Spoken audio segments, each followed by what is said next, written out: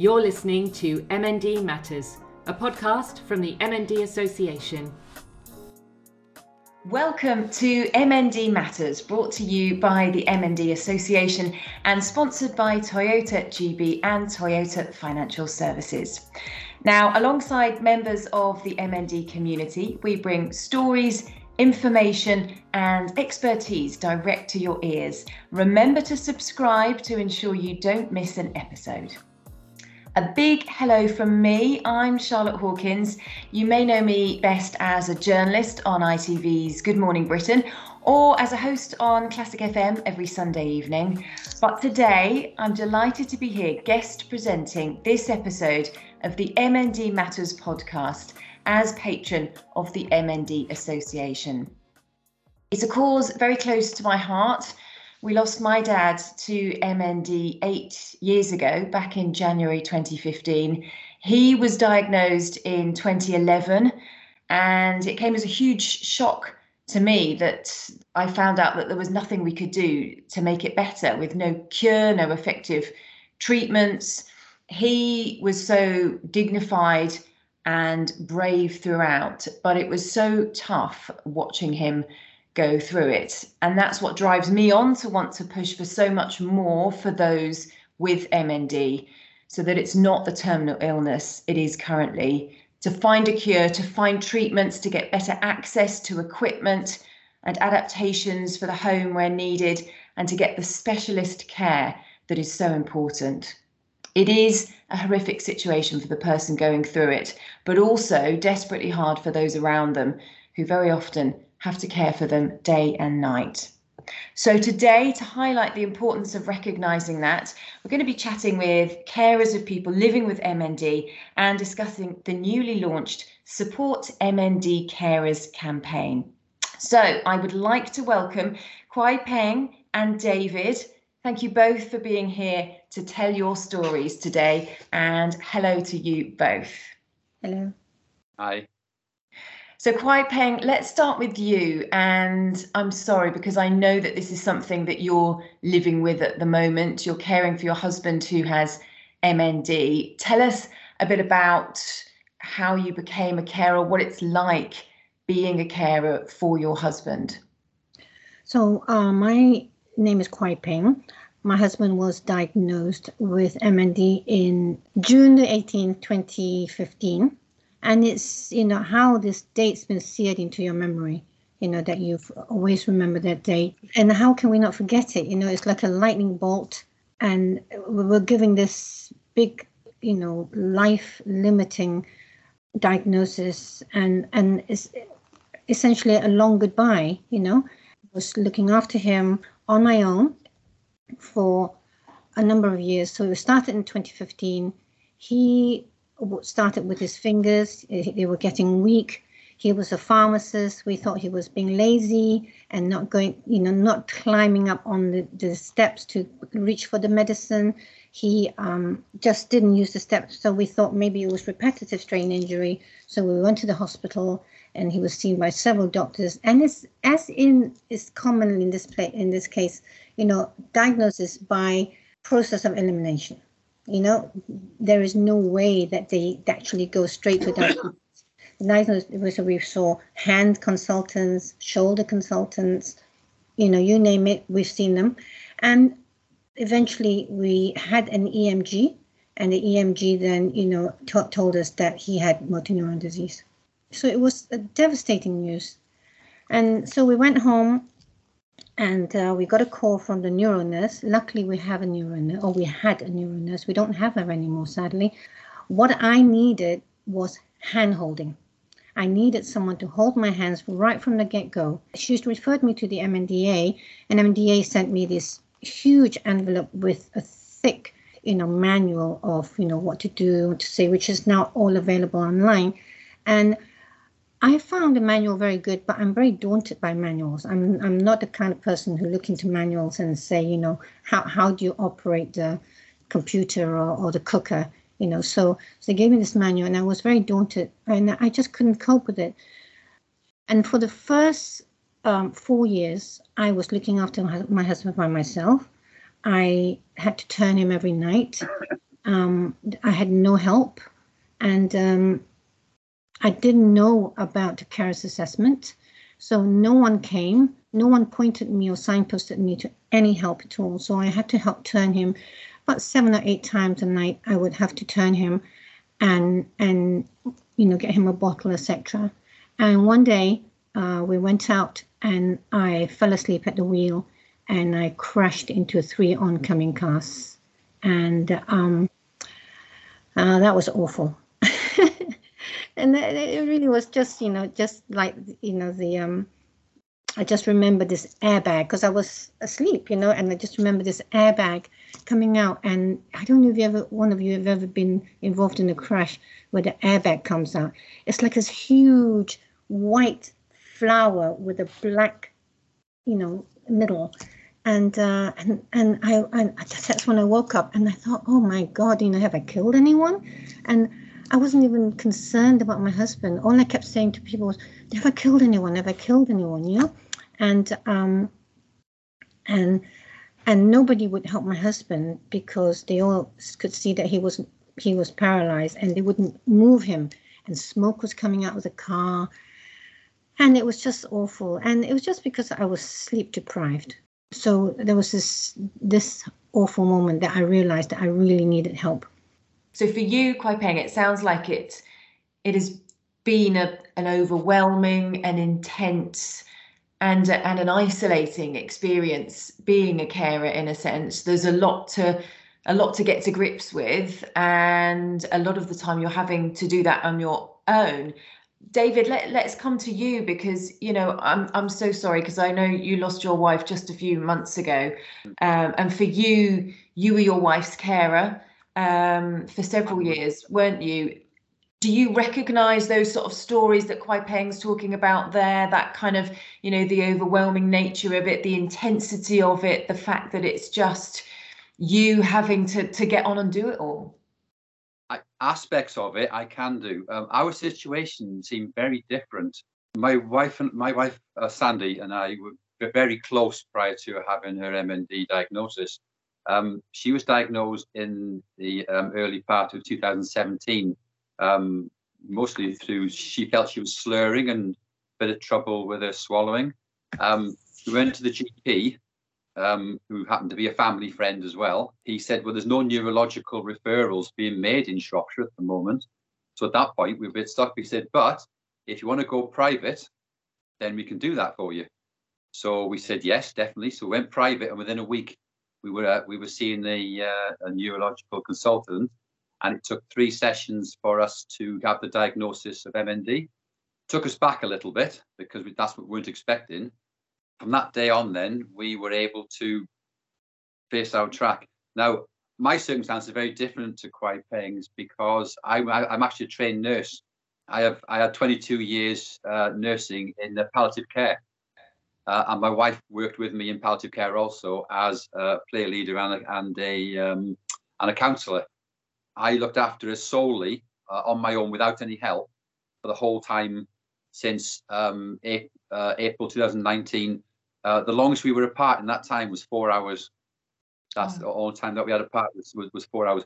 But that was more choice, really, because we were very lucky with where we lived geographically in the country. We had everything. Once we got our diagnosis from the private consultation, we were then referred to the local hospice. Luckily for us, they had a clinical specialist MND person there. As a nurse, I was able to meet every one of Sandy's needs quite easily. We had no home adaptations, so there was all we had really was a stair lift, and I was able to keep Sandy in the home for the whole time.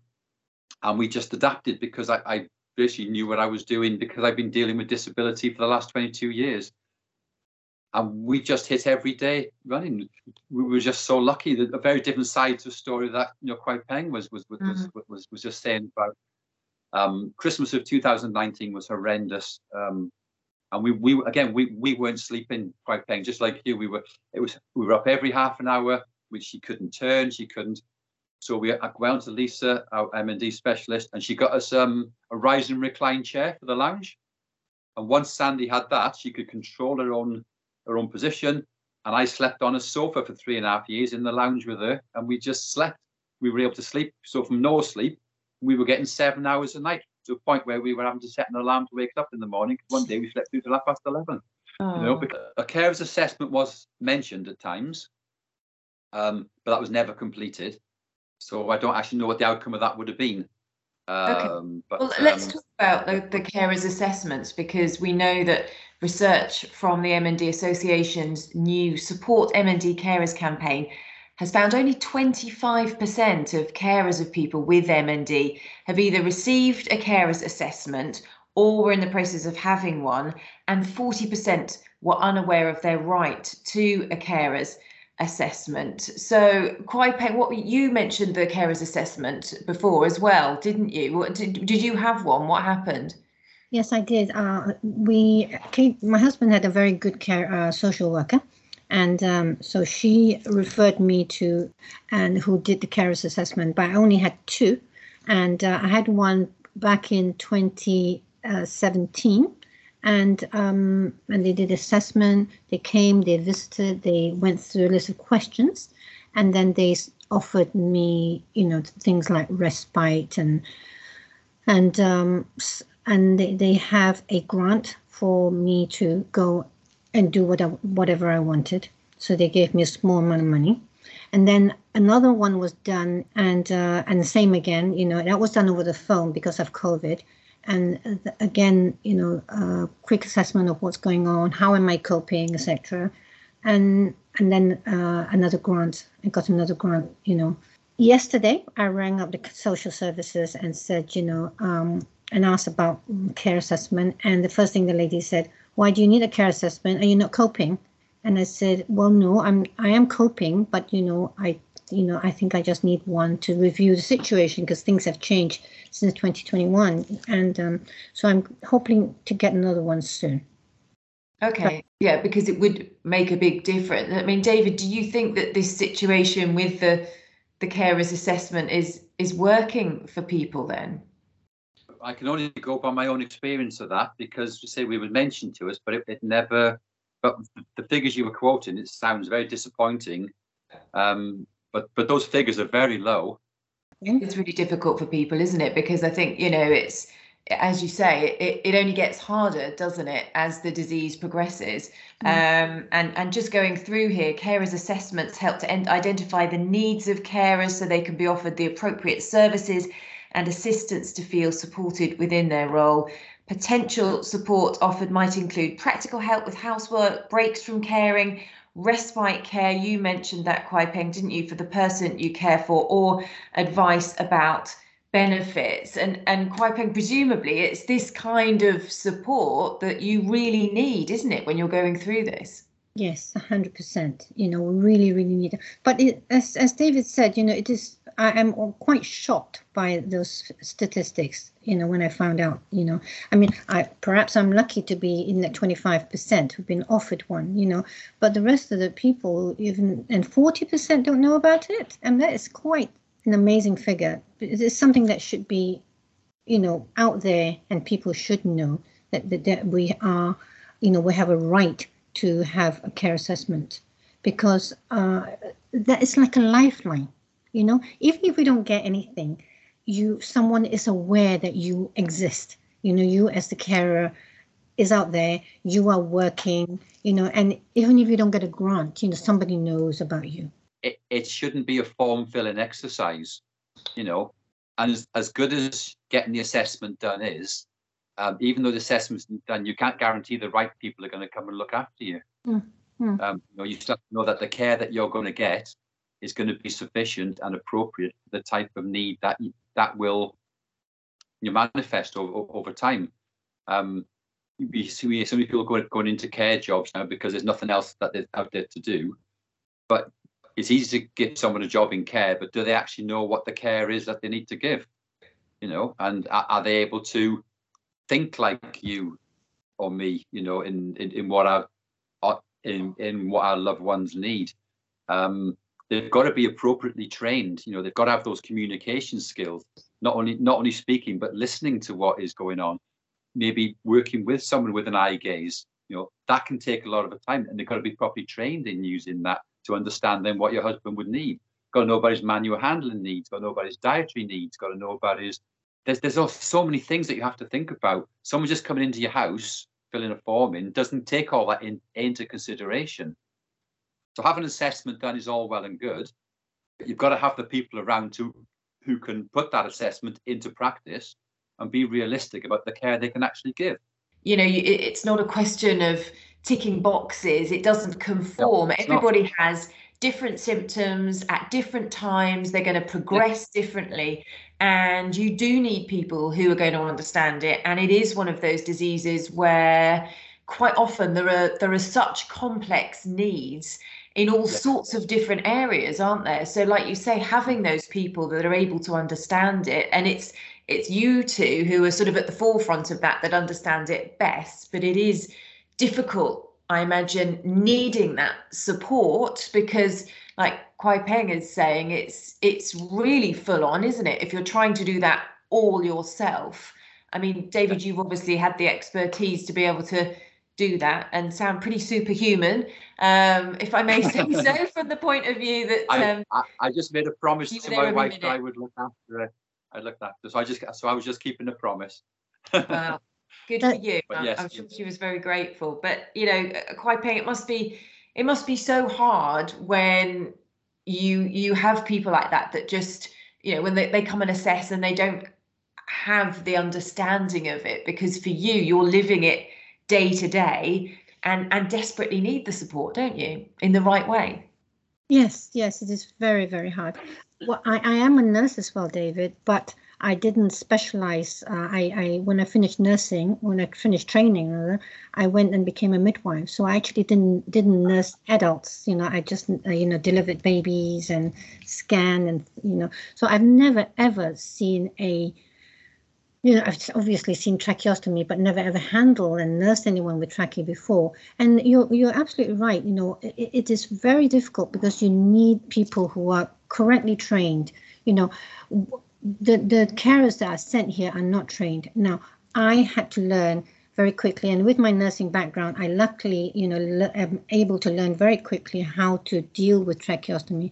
So what has been happening is that they have given these carers basic training on how to do trachees, and then they've come here to get their practical training from me. So I'm actually having to do that. I'm having to troubleshoot because they don't know what to do. It's actually quite scary, because when Katie was discharged from hospital after having his trachea inserted, he was in hospital for 6 months. We came home, and I remember he came into the bedroom and the nurse from the hospital came in and she dropped 4 black bags and said, "Here are your tubings," she said, "and good luck, bye." And the district nurse never came. She was supposed to come. She never came. The agency had a nurse who was supposed to be trachea trained. She left that morning. She left company that morning. So the nurse who came was not trachea trained. And I was just sort of floundering, and I eventually thought, why didn't the district nurses come? I would ring them and they would not even reply my calls. I was, ring them in fear. I was scared and they wouldn't answer my call.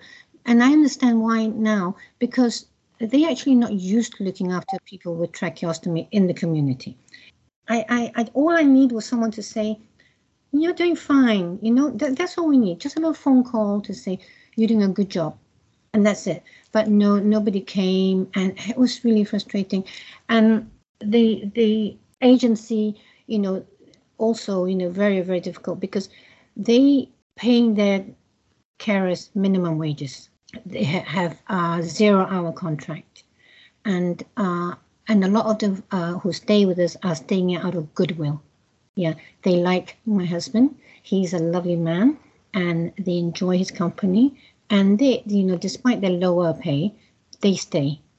And David, for you, do you have, if anybody's listening who's going through this themselves, what advice would you be able to give? Because does it depend, do you think, on what area you live in, or does it depend, you because of your job, I guess, knew a bit about, you know, the help that you needed, where you could go. But for other people, it's hard, isn't it? Because you're thinking, well, who do I turn to get advice on what I need to do to care for my loved one? It's an incredible, scary position to be in, and I feel for Kwai Peng, because the stress that you must have been put under, knowing how you're going to find your husband every time you came back home, would be incredibly scary. All I can say, the advice is the MND Association have great resources, and don't be afraid to ask for help. It could be from anybody. It could be a local support group, because someone somewhere knows something about what you need to do next. You've just got to find a channel into what you need. But don't sit at home thinking there's nobody, because that's the worst thing you can do. There's always someone out there who can help. It's got to be the right help. You've got to get the right answers. But the MND Association should be able to do that for you and help you, to put you in contact with people to some degree. But your medical professionals should be the ones who then should know that side of things. People have to keep pushing sometimes, don't they? And just like you say, if you don't get the right answer, just keep asking other people. But in my experience and from our family's experience, that there is a lovely community, in a sense, of people going through MND, whether people are living with it, they're caring for somebody with it, they have had a family member who sadly died from it. The MND warriors are out there in numbers, and people are there to be able to support you if you reach out. I know there's lots of information on the MND website, and there are also, of course, all the regional associations as well, aren't there? Kwai Peng, for you, I know, you talk about the situation that you have been in for a number of years. What effect do you think it's had on you, the impact it has had on you? Because my heart goes out to you, because it just sounds like a hugely stressful situation. It is, and it isn't, because it is very stressful. I am sleep deprived because I'm always my ears are always, alert, always listening to what's happening, what's going on, because he's in the bedroom and the carers are with him. We've had situations where they have connected the wrong tubing to him. Rather than connecting him to the ventilator, they've connected him to the cough-assist machine, which has no air going in, and the alarm goes off, and I can hear him struggling. He can't move, but he can, sort of struggle. I could hear his bedsheet going. And, sometimes we have very good carers. And when we have good carers, that is when I'm able to, go into London, for example, and enjoy myself for half a day and then come back. But other times I wouldn't even want to go out the front door. But because there isn't enough staff to go around, for these kind of care, it's quite scary that we still have them. But since they can't provide the care, I'm always having to be here, always having to troubleshoot. I'm never not around. My husband wants me to go on holiday, so he's thinking about April, sending me to Morocco, and he's doing all the research on his computer. And I'm very reticent about the whole thing, because, do I trust, them to leave them at home? He doesn't want to go into hospital for exactly the same reason what happened last time. When he was in hospital, he couldn't communicate, so he doesn't want to go into hospital, and so he doesn't want to go anywhere for respite. He wants to be nursed at home by the carers, but I'm a bit scared. So that's a bit of pressure.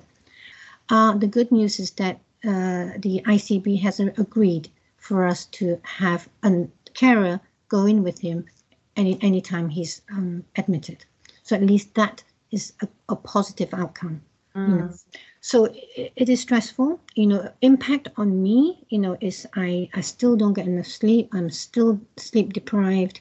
But if you want a positive out of it, is that when I drive, I'm a lot more careful. When I feel tired, I will stop and I will, rest. I found impact on my children, big thing.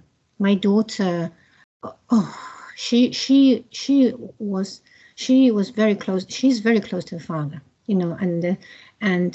so her father is her pillar, still is, but was her pillar at the time, and her pillar had collapsed, and so she couldn't go to him. He was drooling, he was, salivating, and she would not go near him because, she just couldn't deal with the father being like that, you see. So she found it very, very difficult to deal with, and eventually she had to move out, and and so it was difficult. Sorry. Oh, I'm sorry. That's understandable. Yeah, but doesn't it make a mockery of the whole care assessment then when you're still feeling like that, quite frankly? Because if care assessment's done, then they should follow that through with competent carers to not make you feel like that. Yeah. You should feel happy to be able to go out and come back and find your husband in the same state you left him in, when he was all fine before you went out, and not have that worry about what you're going to come back to. You can never switch off, can you, as a carer? So even if you're not there, it's still on your mind. You're still thinking about it. You're still thinking, what's going on while I'm not there? Can I trust what's happening? And I think also, Kwai Peng, from the point of view that you've mentioned there, that not only are you a carer, but you're a family going through this as well, aren't you? And I think that makes it harder, because it's difficult enough, isn't it, when you, as you say, with your daughter, and I know watching my dad go through it, that it's awful. It's just the most cruel, horrific, horrible disease to watch someone you love go through. And I just find it awful that not only are you trying to get your head around that, trying to be there for them and support them in all sorts of ways, in emotional ways, in physical ways, in every other kind of way, to try and lessen the impact of it on them, but also trying to get your head around it to then have the additional feeling that all of that caring burden is on you.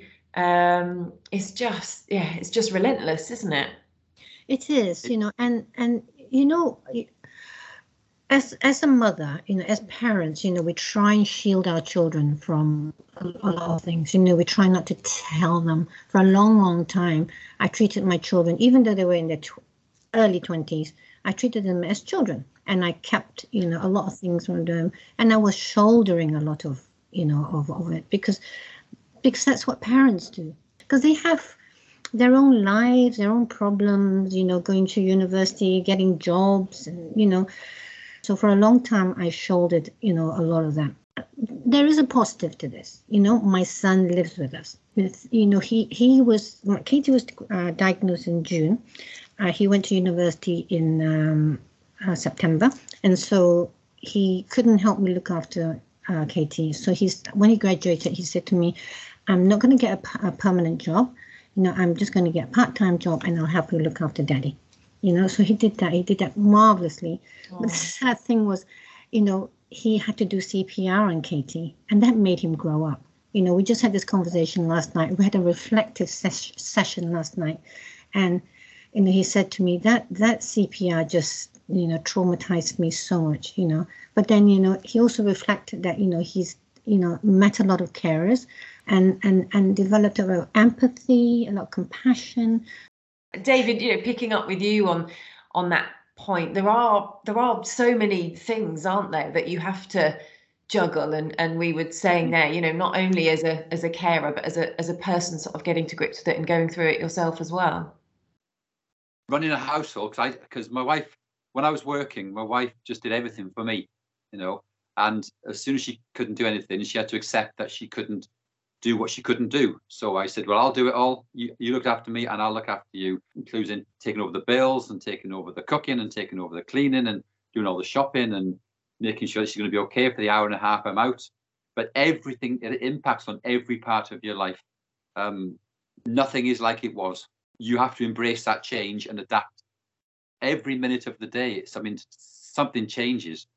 The impact is immense on every part of your day.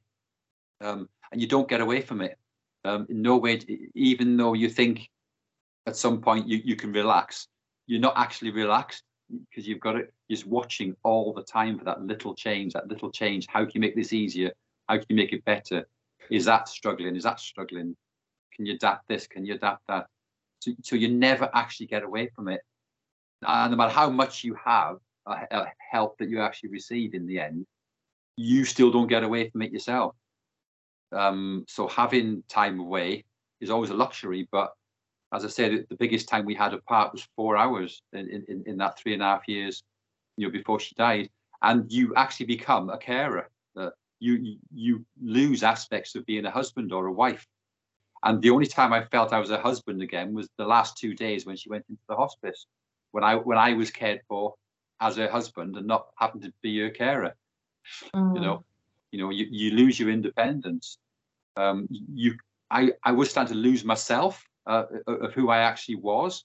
Am I a carer? Am I a husband? Am I what role am I actually playing here? And in the scheme of things, I felt like you were doing a job rather than being with the person you loved. It just became. And then when she died, I just felt totally redundant, as if I'd lost my job. It was. I felt I had no purpose then. I felt while I was looking after her, I had this purpose of making sure that she was okay. Everything revolved around her. You can't afford to lose who you are in that, because you can get bogged down with so much, because you start living that condition yourself, and you start being that MND person as well, because that's what your life is all about. It just becomes all consuming at times, and you've got to find a way to keep you in that. You can become very lost. No, that's an important point, because I imagine, like you say, you kind of get wrapped up with the functionality of it, don't you? That it's just a series of endless tasks that keep on going. It's a really interesting point you make there about going from being the husband or the wife, to the carer, and the sort of how that changes and the impact that can have. And Kwai Peng, for you, is that something that you find as well? Because I think it's hard, isn't it? Because it's going to change your relationship with that person that you've had for however many years because of what's happening. Yes, yeah. I'm like David said, you become the patient, in a sense. I always refer to care, to the carers as my carer, our carers. Not my husband's carers. We're talking about them as part of our family. And you just become so engrossed in it, and you just don't have time to think of anything else. And I was quite lucky because I was able to have the odd hour in a day from my wife. So I used to cycle a lot, and I was able to. So that was my mindfulness bit, that I could get on my bike just on my trainer in the conservatory. But it was an hour that I had just away from so I was able to detach for that short period of time, but I could still see my wife in the lounge where she was sitting. So even though I wasn't far away, I could still do that exercise, keep myself going, and then raise money for MND in the process. Because I've raised several £1,000s over the years with my cycling, and that's giving back to the money that we actually had from them, the small grants that we had. We're coming up to being out of time, so I just wanted to get both of you to sort of reflect for us with a final answer on the main things that you want people to know about being a carer for someone with MND. So, Kwai Peng, what would you say? I would say, when you're caring for someone who has a terminal illness, make time for each other. Yeah, I mean, it may seem horrible, but look at it as a second chance in life, and that and look at it from a different angle. Yeah, it is a long goodbye, as I've said, but we get the chance to say goodbye with meaning, and appreciate the preciousness, if there's such a word, of life, And so, yes, it is a horrible situation that we're in, and there is so much pressure be good, nice to each other, spend time with each other, and, make those few months, days, years meaningful. That's my message. Good advice. I would certainly echo it. I think I would echo every part of that, but also try and find each other's wishes as well about what you need should the end day become inevitable. Work at what you need to get everything right, and also don't be afraid to ask for help. It doesn't mean that you're any weaker or any less of a person.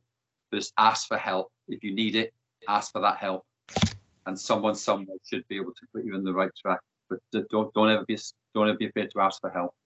Well, listen, David Kwai Peng, thank you so much for sharing your experiences with us. It's been really interesting talking to you both, hearing your stories, hearing your perspectives. So thank you so much. And just to say, if anyone listening is caring for someone living with MND, our thoughts obviously are with you. We know how hard it is. To let you know that support and advice is available via the MND Association's website. That's www.mnd association.org/support-for-carers/.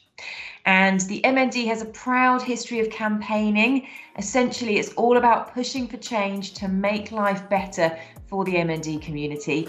Campaigning can and does take shape in all sorts of different ways. And if you'd like to find out more about the Support MND Carers campaign and how you can get involved, please visit mndassociation.org/support-MND-carers, or you can email campaigns@mndassociation.org.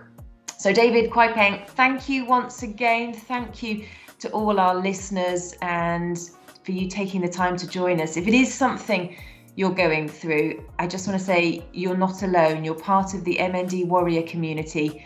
We all stand together in wanting to improve the lives of those with MND. Thanks so much for listening, and bye from me. Thank you.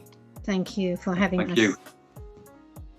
You've been listening to MND Matters, a podcast from the MND Association. Find more information at mndassociation.org. If you've been affected by any of the issues raised in this episode, contact our helpline MND Connect on 0808 802 6262 or email mndconnect@mndassociation.org.